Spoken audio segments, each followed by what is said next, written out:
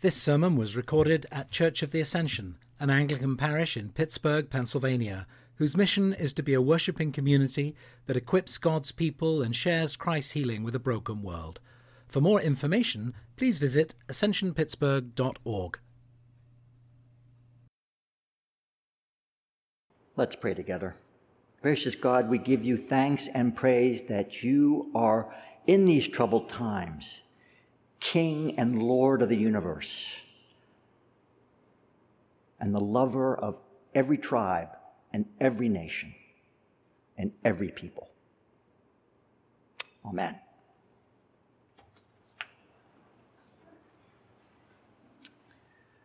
Racial and ethnic tensions, they continue to blight our world and our own country. That's what makes this morning's gospel reading so disturbing. Is this Jesus, the compassionate healer, refusing the pleas of a desperate mother to heal her daughter because of her race? Is Jesus the light of the whole world, turning his back on an entire people group? Well, the answers are found in that elusive theological phrase, the already and the not yet. Now, it's a running joke among seminary students that there are two answers, absolute correct answers to any and all biblical and theological questions. When in doubt, give one of these two answers. Jesus. That's a no-brainer. But the other is not so clear-cut, and it is the already and the not yet. Now, this phrase summarizes the reality that the kingdom of God is both a present reality and a future hope. Inaugurated by God at the very first coming of Jesus, it continues to this very day, and so is here already. And yet the kingdom has not yet come into its fullness. And so we continue to experience worldwide pandemics, injustice, death. And these will continue until the kingdom reaches its full realization with the second coming of Jesus, when, in the words of the Revelation to John, there will be no more death or mourning or crying or pain. And so we live, though, in a state of tension, but never without great hope. And so despite the incompleteness, we still experience the grace, the healing, and the great hope of Jesus Christ. And so that, in a nutshell, is the already and the not yet. And this provides a framework for this morning's startling passage from Matthew. It's popularly called the faith of the Canaanite woman. And it's a significant bookmark between two other chapters in the Gospel of Matthew. First, Matthew 10, when Jesus commissions his disciples for their first mission trip with the rather strange admonition, go nowhere among the Gentiles. The next, and this contrasts greatly with the second, which is the very last chapter of Matthew, chapter 28, when right before his ascension, Jesus recommissions the disciples to go make disciples of all nations. Well, there are a number of major barriers separating these two events. And today's story gives us a glimpse into the eventual collapse of some of these barriers.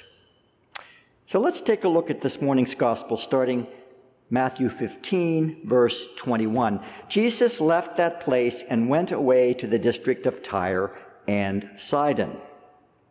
Now remember from our previous readings of Matthew in the last few weeks, Jesus is grieving the brutal execution of his beloved cousin, John the Baptist.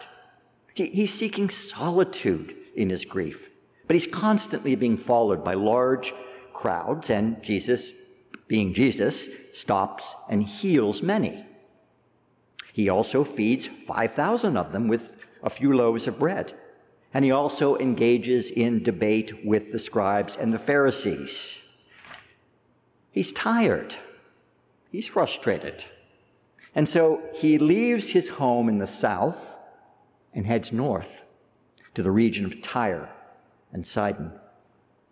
Now, this journey is very significant because it represents a physical distance, for this is the region of the Gentiles. And that's extremely important because this journey also represents a great distance of major ethnic and cultural differences. And so, naturally, he's in the land of Canaan. He meets a Canaanite woman. So the story continues. A Canaanite woman from that region came out and started shouting, "Have mercy on me, Lord, Son of David. My daughter is tormented by a demon." Well, this is a tremendously dramatic and potentially volatile scene. As a Gentile, this Canaanite woman, and all Canaanites at this point in history, are, in the eyes of the Jewish establishment, pagans. It's very sad. Enemies. Now, there are ancient and deep-rooted cultural prejudices here that are very complicated, but the reality is that Jesus should, by ancient tradition, have nothing to do with this woman, let alone help her. Now, but on the other hand, we need another stop here. We have already seen Jesus helping other Gentiles in the book of Matthew. In Matthew 8, he heals the servant of a Gentile Roman centurion's servant, and he also heals 2 Gentile demon-possessed men. But it's clear that word of his healing power has begun to spread. And it must have spread to the north country because in her plea to Jesus, the Canaanite woman, remember, cries out, "Have mercy on me, Lord, Son of David." Now, this is a title of great respect, but also a rare title for the Jewish Messiah. And so it indicates some knowledge, at least, of Jewish heritage. But cultural and ethnic tensions are still very much present in this scene.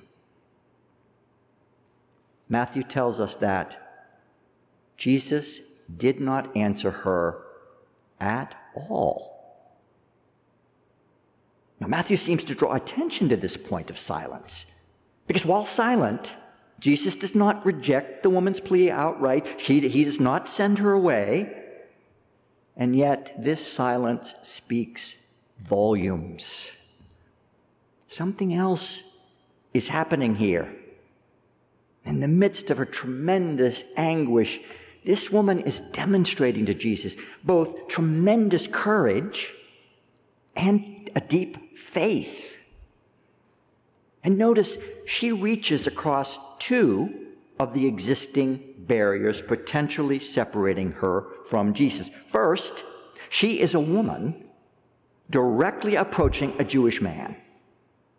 And second, she's a Gentile. But through her faith, these barriers begin to crumble. But then the disciples intervene. They came and urged Jesus, saying, "Send her away, for she keeps shouting after us." Now, the disciples know the law and the prophets. The disciples know the history of their people, Israel. And they clearly must remember the earlier directive to go nowhere among the Gentiles.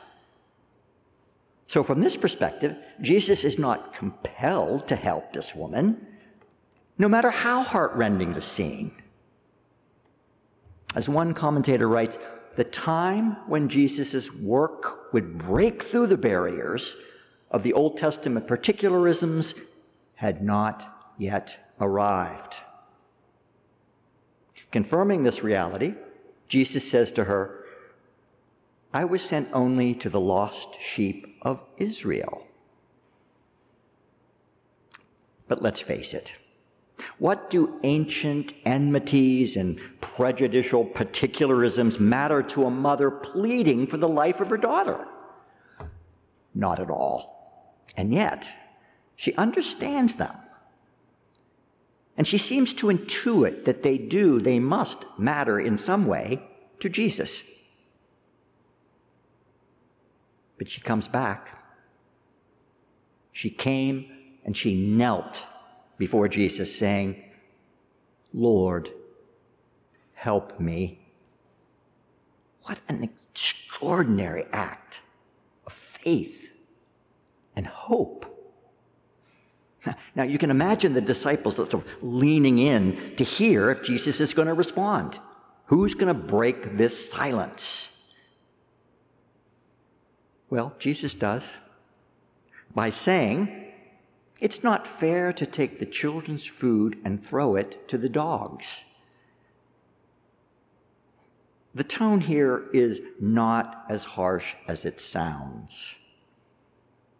The Greek here for dog refers to a smaller house dog, not the wild street dogs that were often used by the religious establishment to describe Gentiles. So the tone here is much softer than it appears, but it still has that undercurrent of tension. The woman's response to this is breathtaking. "Yes, Lord, yet even the dogs eat the crumbs that fall from their master's table." Amazing. Now, her use of the words dogs and crumbs implies the diminutive little.